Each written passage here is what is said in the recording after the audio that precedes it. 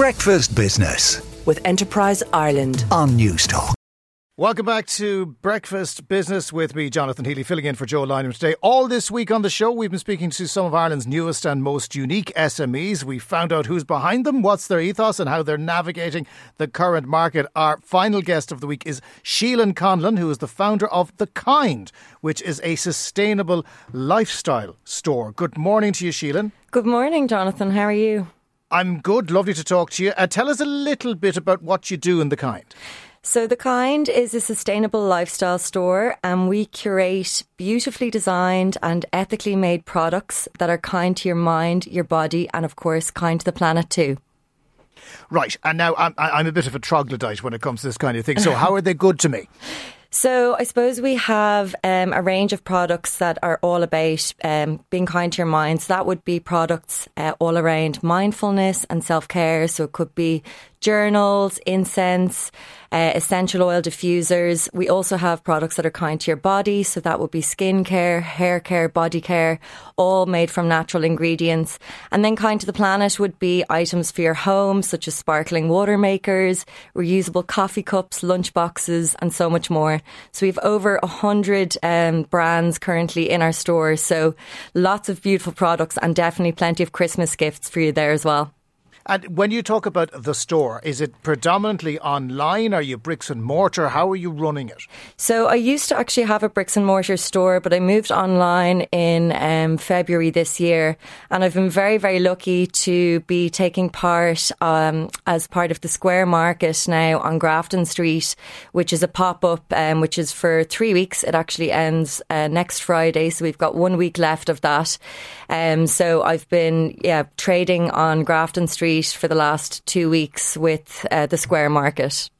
Now, one of the big challenges, of course, is when you're trying to do this to make sure that you're doing what it says on the tin, quite literally, that it is a proper sustainable business. How much effort are you putting in to making sure that you are compliant with what your customers expect ethical to be? Yeah, I mean, I think we're probably all aware, we've all heard of the term greenwashing, and, you know, I think lots of different companies, you know, are putting out products that might be claiming to be green. You know, we're seeing it certainly in the fashion industry. There's been a huge spotlight on that. And, you know, it's really my job to make sure that the products that I'm finding and the suppliers that I'm using are, you know, practicing, you know, ethical, fair trade, and that the products themselves are either locally made here in Ireland or made by independent businesses, you know, in Europe as well. So I really do a lot of research in making sure that what I'm bringing to the customers, you know, has been properly looked into, so they can trust when they come to my store that work has been done for them. It's been fascinating to watch businesses evolve during lockdown, and loads of businesses have sprung up that are producing what my mother used to euphemistically refer to as smellies. Things that you'd put in the bath, or things that you'd use to get rid of the smell of the dog around the place or to calm you down. And it's great to see such vibrancy in the Irish producers of these products, because they've clearly tapped into what you've seen, which is a demand for this type of product.